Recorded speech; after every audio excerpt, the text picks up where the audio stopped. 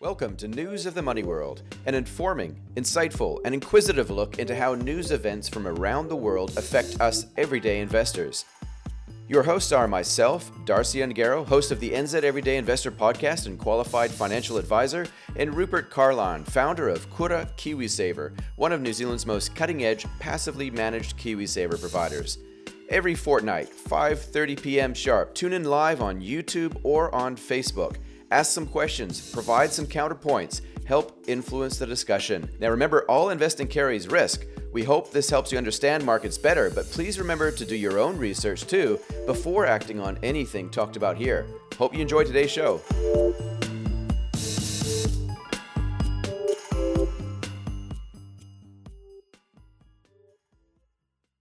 Cool, we are live. Welcome to News of the Money World. I'm Darcy Ungaro, and today I've got a special triage. Is that the right way? No, special threesome of delight? No, that's not appropriate either.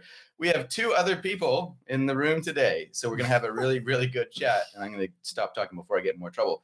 So firstly, you might not have seen this face for a while, so I'm just going to flash up Cole on the screen. Cole, how are you? Where am I looking again? You look anywhere you want. You can look at me. You can look over there. It's all good. I will look at the orchestrator of this threesome. I'm looking for Darcy's eyes. Looking to my eyes. Oh boy. Okay. It's hard to multitask. I'll do my best. My name is Cole Hopfiaho. I am the chief executive fishmonger of Find Fat Fish. I run something called the Your First Stock workshop that specializes in helping everyday investors no longer feel like everyday investors. And so I help them dial in exactly what they're using this as a tool to achieve. So it's personalized to them and their time horizon, and then show them how to pick their own stocks, invest their own money, and not be overly or excessively reliant on institutions or individuals that they don't like or respect.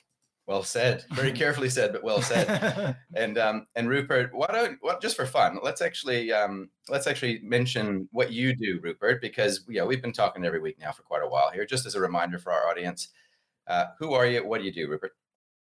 So my name is Rupert Carlyon. I am the founder, managing director of a KiwiSaver scheme called Kura Wealth. We've been set up to give people the retirements they expect and they deserve.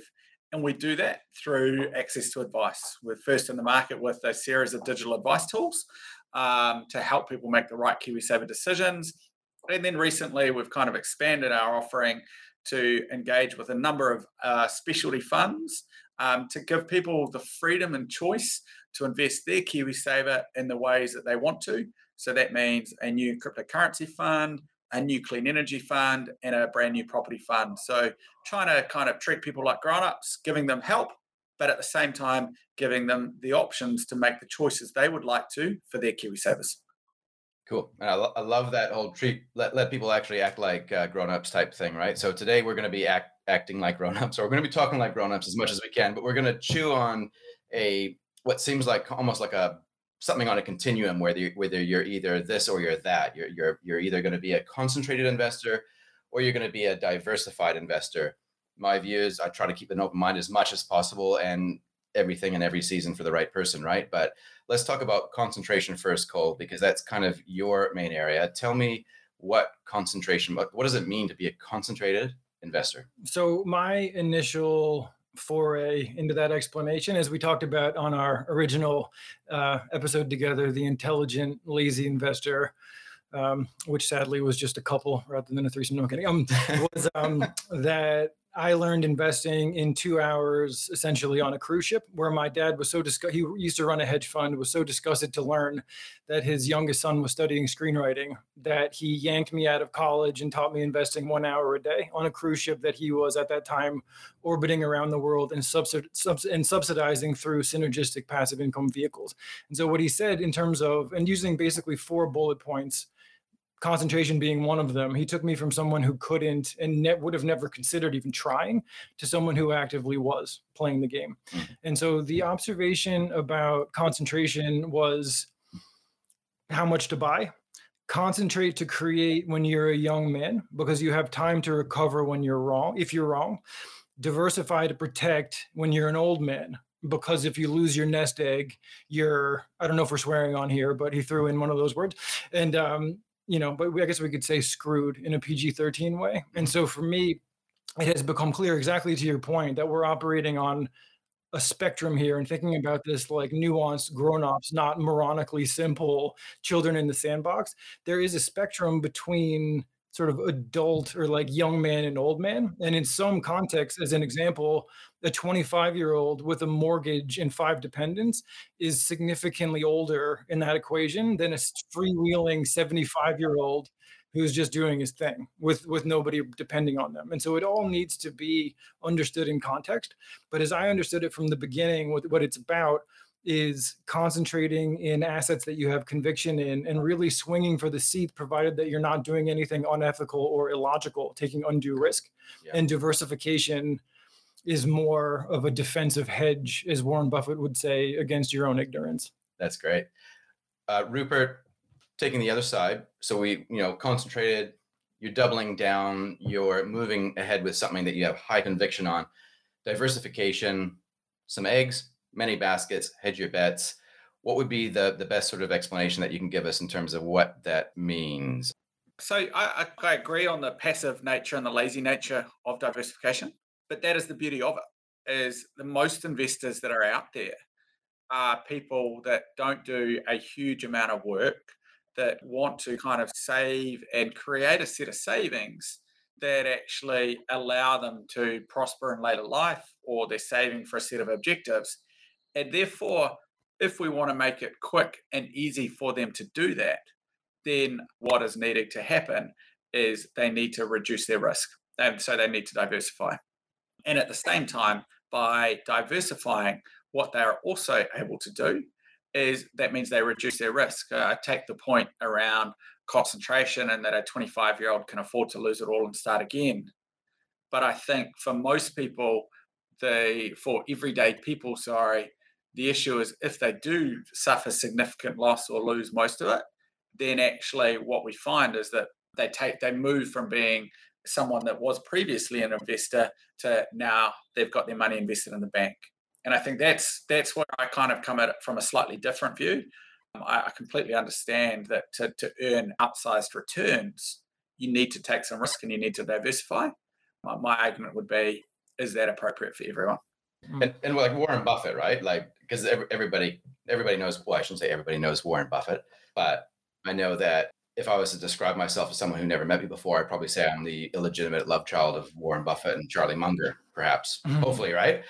But so I get it, but at the same time, I kind of feel a little bit conflicted with some of the messages that they say. So he's all about concentration, yet at the same time, he would recommend to his wife, hey, if I ever pass away, just invest in an index.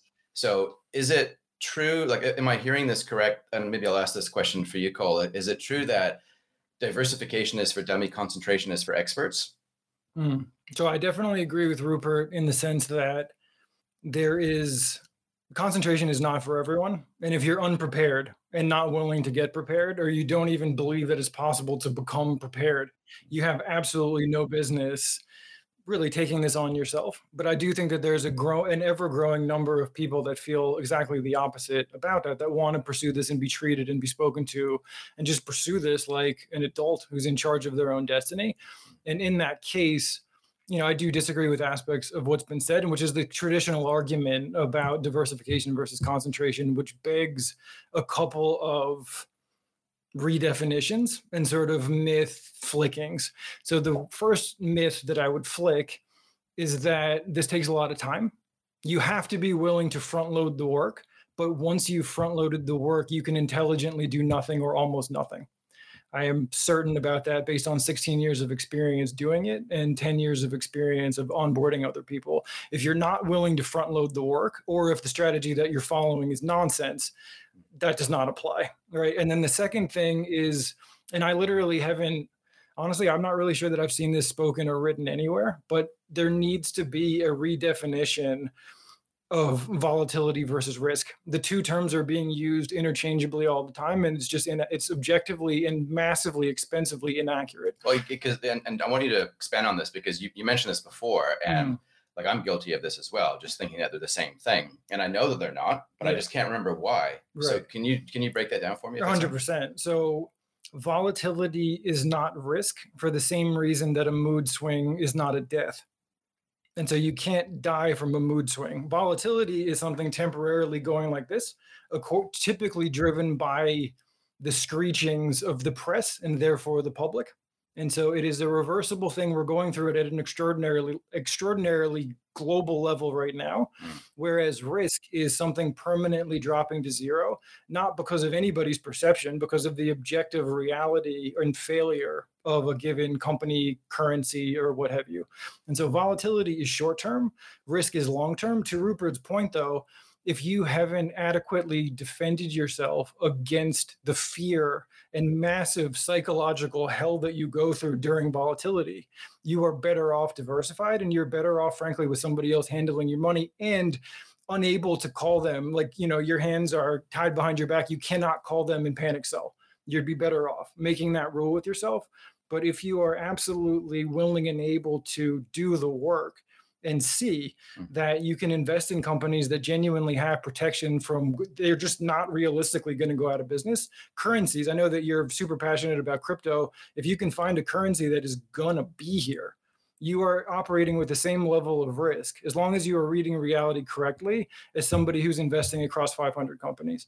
And so, those are myths that need to be flicked, but I understand why they've been so persistent. But the work one I find most interesting, right? Because, so what you said, a huge amount of work up front, and 100% agree with that.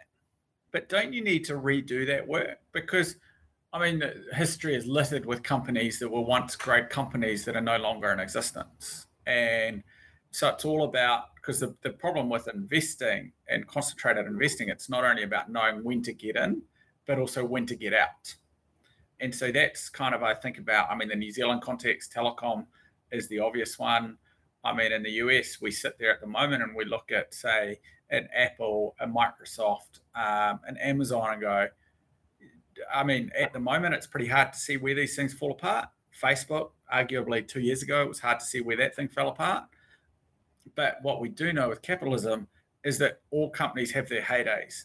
And GE would be a good example of one in the US market where 10, 15 years ago, that was the bellwether stock that every single person wanted to own. But the work needs to keep on going, because fundamentally there are very few companies that you can put in your portfolio and just sit there and go, I'm just going to sit there and I'll come back in 10 years and kind of see where it's happened.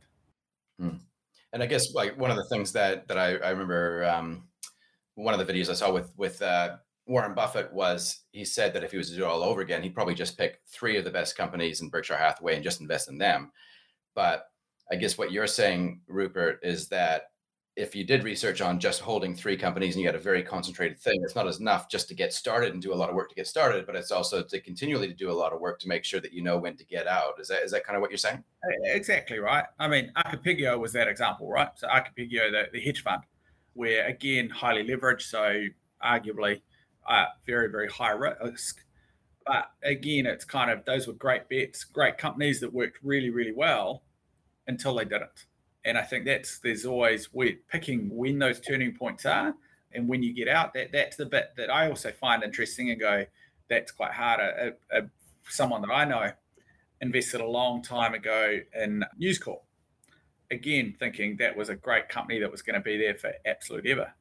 And it was for the first 15 years of the investment. And then pretty quickly in the early 2010s, that 15 years worth of investment got unwound. And so that's, I guess, where I'm kind of trying to figure out is going, at least the advice that I give people, every year you need to redo the work to make sure that the reason you initially bought it is still there. And as some of the trading guys that I used to work with said to me, you should only ever keep a stock if you would be willing to keep on buying it. And the only reason you're not buying it is because of your risk limits. What do you say to that, Cole? Like, is it in terms of your own investing style? Is that something that you've kind of followed, like in terms of a focused investing style, where it's like you keep on backing it, and then as soon as you doubt yourself, do you pull out of it? Oh, absolutely not. Well, actually, over time, what I've learned, and I shared this with you. I actually neurotically shared this with you by email before you published our first episode. Oh, wow. Investing's hardest, and this is something that should be trumpeted right now during this massive volatility that we're in. Investing's hardest actions are to research, buy, and hold. Do not invent excuses not to research, buy, and hold. If you're over cynical, it's smart to be skeptical, but stupid to be cynical. If you're over cynical, you won't do the research. If you're over trepidatious, you won't pull the trigger and buy. And especially due to greed, fear, or boredom, it's supremely hard to hold. And Rupert makes a good point. And like in what I said, if you were looking to like find a reason why even the ambitious New Zealand everyday investors should not get involved, that's an interesting point. But it further promotes the idea of why you would want to be more concentrated, because needing to track 1, 2, 3, 4, 5 companies, if you're front loading the work and then all you need to do is just get directional confirmation that your conviction is intact, is not that time consuming. But if you're trying to carry what, like, I shouldn't say any names, I guess, but like certain prominent stock newsletters recommend that people do, which is a number like 30, 35, that's not a doable thing. That's a part-time or probably more like a full-time job. And it's overwhelming. It probably follows a strategy of overwhelming people into compliance. Like, here's my money, I'm incapable, you know what I mean? But if you're following a handful, and like, it's hard to have this conversation and not bring Peter Lynch into it, right? Who's the most successful investor of the late 70s and the 80s, turned 18 million into 14 billion in 13 years, published 3 books, starting with One Up on Wall Street in 1989, saying that he would have had significantly better results if he had had the freedom of an amateur, and that he recommends that amateurs, that they can do this if they're willing to do their homework. If they're willing to at least do as much researching a company as they do researching a microwave, like, you can do this. And that he, because he was a manager, was forced to own and track 1,400 stocks to the point where he burnt out and needed to leave his position because it was hurting his relationship with his family.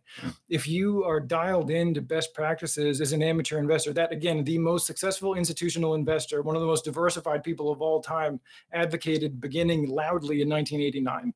Shockingly unknown, that literature.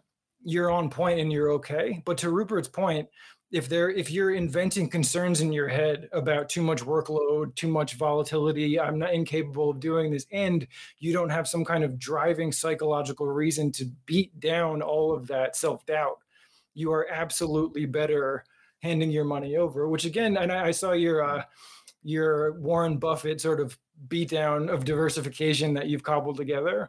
What's fascinating about them, and obviously I have infinite respect for them, just like Peter Lynch, in terms of sort of speaking their truth, is that they are anti-diversification for themselves, but not for Joey Public, not That's for right. the general public. Yeah. And that is where this is obviously so massively subjective, but I know, based on my own experience and my experiences in teaching, that the everyday investor who's willing to engage can do this.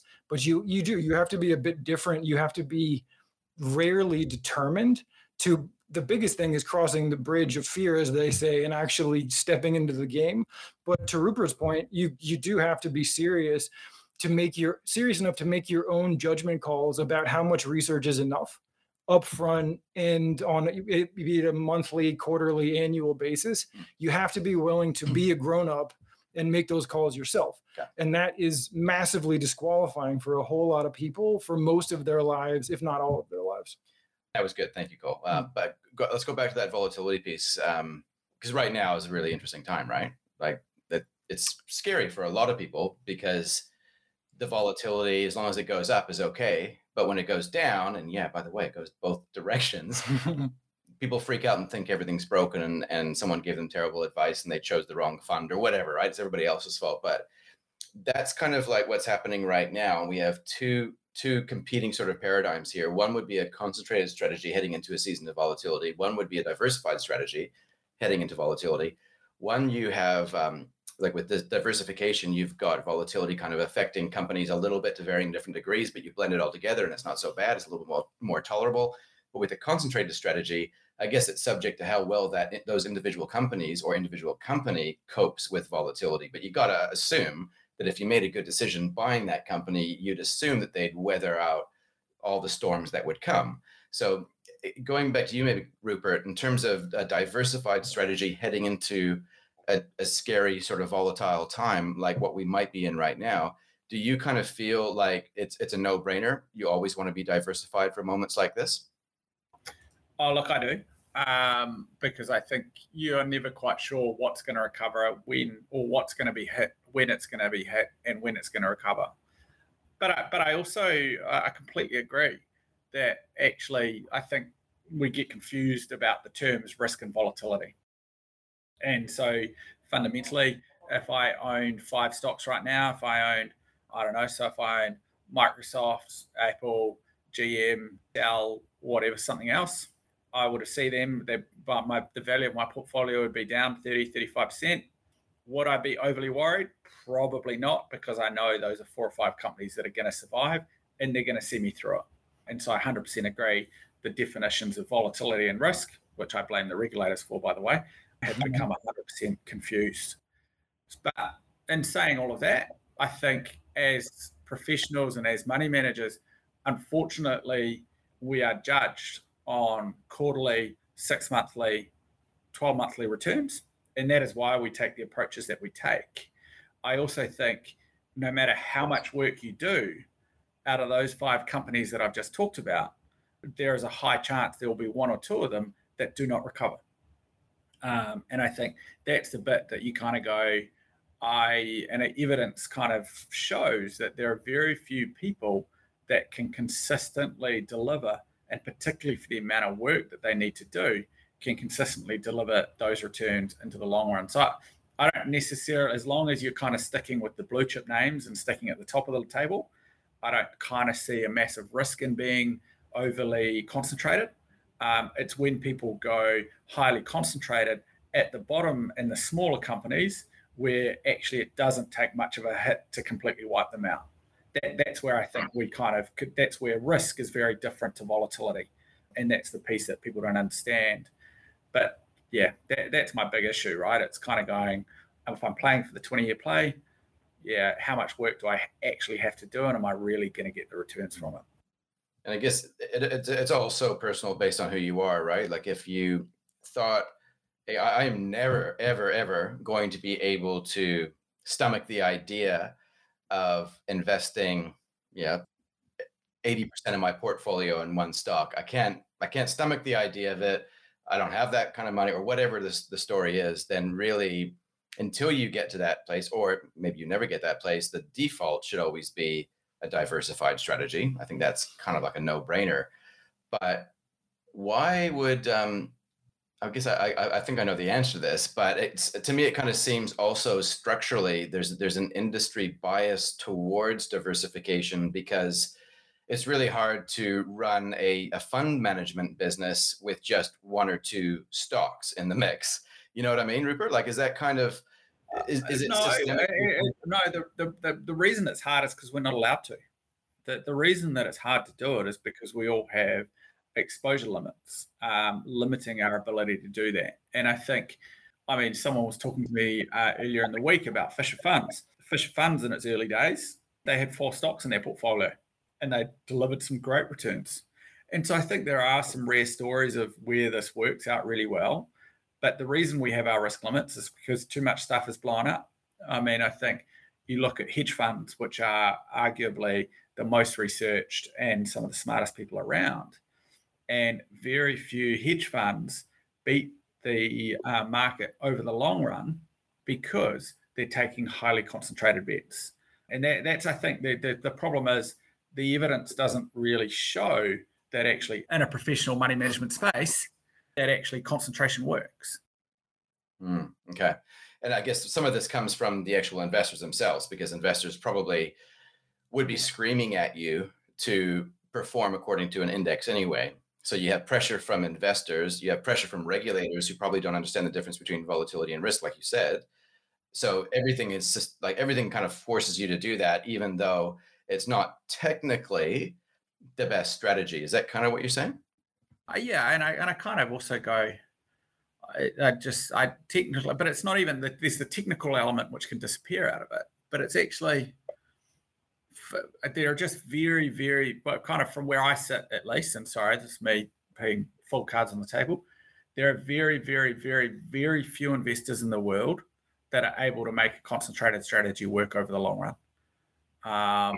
And that's the bit that kind of fundamentally, I think, particularly when you think about the risk that the people are taking on, because it is actually real risk when you have a concentrated strategy. It's not just volatility, because fundamentally, if you've got 5, we think about the laws of capitalism, where 10% of all businesses fall apart every year over the kind of a 5-year period or a 10-year period.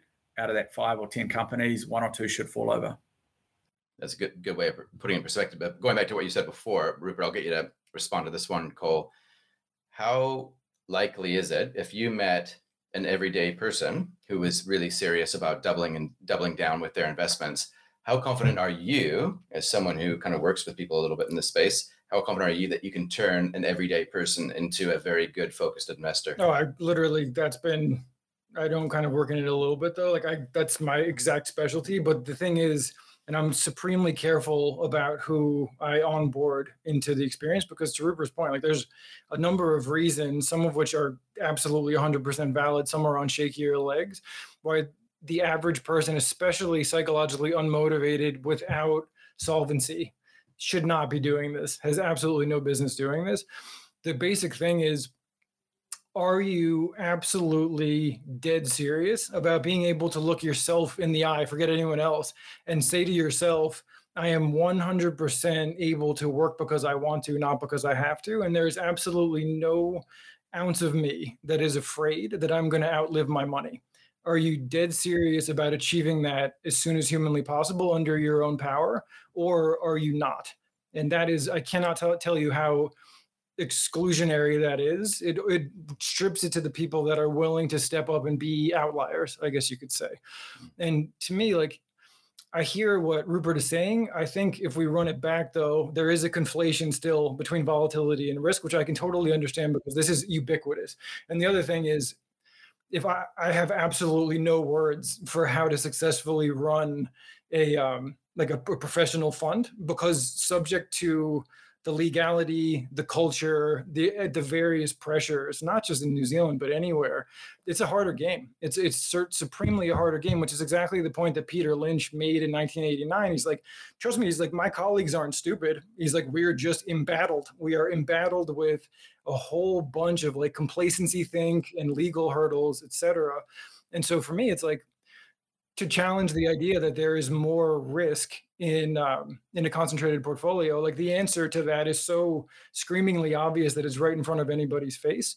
It is, I have it down here, that there are at least six major reasons why concentration beats diversification for the amateur investor. And one of them is the oligarchic argument, which is Elon Musk, Jeff Bezos, Bill Gates, Steve Ballmer, the list goes on. How did they become so wealthy, where at one time 2 years ago, Jeff Bezos had more money than half the United States combined, where it was because they successfully held one successful company for a long period of time. That's where the money came from, and the inequality came from, while everybody else was diversifying, over leveraging on real estate, et cetera, to the point where literally, I wish this was a joke, but it's not, 11% of Amazon was worth more in Jeff Bezos's hands than 50% of American net worths. So 160 million families' net worths were worth less than 11% of Amazon, which he had partially divested because of his divorce. And so for me, it's the answer. And if you listen to Musk, I'm not sort of a Musk acolyte by any means, but he's fascinating. And if you listen to him talk for 5 minutes, he will throw out there that he is absolutely concentrated between his companies and a small handful of cryptos. And that's it. And so it's kind of a combination of my passions and your passions concentrated. And that's it. And so that's how the richest people in the world are becoming the richest people in the world. And the major difference between the everyday investor and those people is simply self-belief and a couple of myths. And I promise you that one poorly placed assumption is the most expensive thing in your life. It is the most shackling thing in your life. And it is rife in this conversation. But at the same time, Rupert, I give you all the credit in the world, because A, you're game to question assumptions. B, you're showing up and doing good work.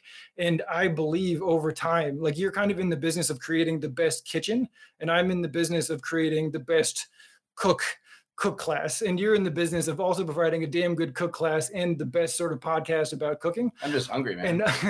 And I believe over time that the right kitchen, provided that there is ample preparation, right, and the human capital and like sort of democratization of the education is not on the same level as the technological abilities that companies like you, Sharesies, Hatch are making possible. But when it does even out, that kitchen will enable like a hefty amount of do it yourself, but then also the right outlets that you're currently providing for people that are like, you know what, I'm too scared, I'm too dumb, whatever, who want to be treated, I guess, less like grownups.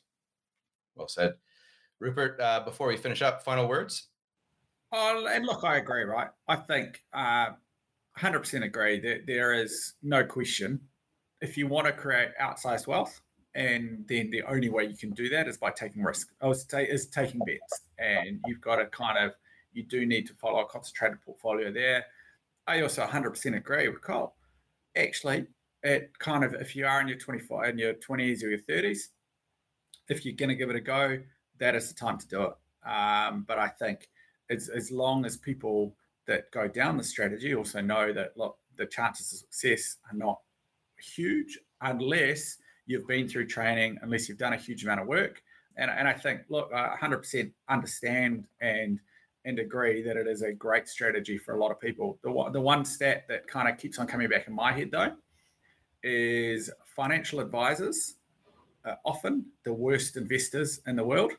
The reason being, because they tell their customers and their clients to go and become diversified and do all that kind of stuff, but none of them ever do it in their own portfolios. Because what they do is they think that they're smarter than the markets, and they always try and go and kind of take some positions and do all of that, and very few of them make it work. But I think I haven't been through your stuff, but I'm assuming if it's about kind of not trying to make yourself rich tomorrow and making sure you're picking and doing a hell of a lot of work on companies that you kind of are making sure they're there for the next 5 years, 10 years, 15 years, strong market positions, all of that kind of stuff. Look, I think that's a really interesting approach, and I can see why that would work for a lot of people. Yeah, if I can throw in one last thing, basically like the core identity. And I think this is so important because you don't want people, because if you haven't done your homework, uninformed optimism can cause you to leap in with half of your net worth on something because of a headline, but then you will fall apart either on a 5% upswing and then you watch it go to the moon, or you continue holding as it goes to nothing. It can self-sabotage. So the key thing to understand is the core traits of the investing profile that I'm talking about. And like I said, I'm totally standing on, from the literature perspective, on Peter Lynch's shoulders. He pointed this out in '89, and it's just gotten nothing but more true as we've gone deeper into the information revolution.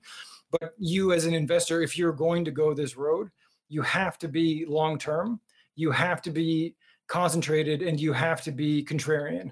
There is a ton of variability within those constraints, and that's why I do what I do. What I do needs to be personalized. You can't really do this at scale. It's always in the context of what you're here to do and sort of the income, lifestyle, and contribution balance, triage, threesome that you're looking to create. And so that's very important, but we are not talking about winning in a 6-month period. We are certainly not talking about winning in a 6-hour period. And that kind of thinking, with the ease of day trading, et cetera. And actually, I'd want to throw this out too, if I can. Lynch pointed out in, I believe it was '89, that 87% of shares traded hands in less than a year. And with everything where it is now, that number has to be 99.9 with the line over it. And so it is super contrarian, even just hold for a year. And that's where we have to be living, and we have to be at our best, understanding that these principles are at the peak of their power during a recession or a depression, when volatility, preferably in advance of investing, but certainly when volatility happens. Otherwise, you will sell and just decimate your livelihood out of probably fear or just exhaustion. Man, that's awesome. One of the reasons why I guess why I'm always really talking to people a lot about a core satellite strategy is because of this apparent contradiction or tension between these two things. But hopefully people listening and watching have kind of appreciate that it is a bit of a spectrum disorder, this whole investing thing. And maybe we do start out with diversification and we move more towards concentration. I don't know what the answer is necessarily, but I do know that the answer is probably different for each and every one of us. And I know for myself personally, I really value having a diversified core because I don't feel confident yet to move out in conviction in everything that I do. But it doesn't stop me from being, definitely concentrated in some core elements that I'm quite proud of at times. Just not this week. But that was awesome. Thank you very much for that chat, guys. That was really cool. Good meeting you, Rupert. Nice to meet you too. And thanks. It's a good debate. And it's definitely not a one or the other. I think the answer lies in the middle, right? And core satellite's a great way to being able to do it, and then figuring out if you're becoming increasingly confident in your concentrated strategy, then your satellite strategy in our parlance just gets bigger and bigger until it's the whole. That's right. There you go. That's awesome, guys. All right. Well, thanks very much. We'll catch you next time, guys. Thank you. Thank you.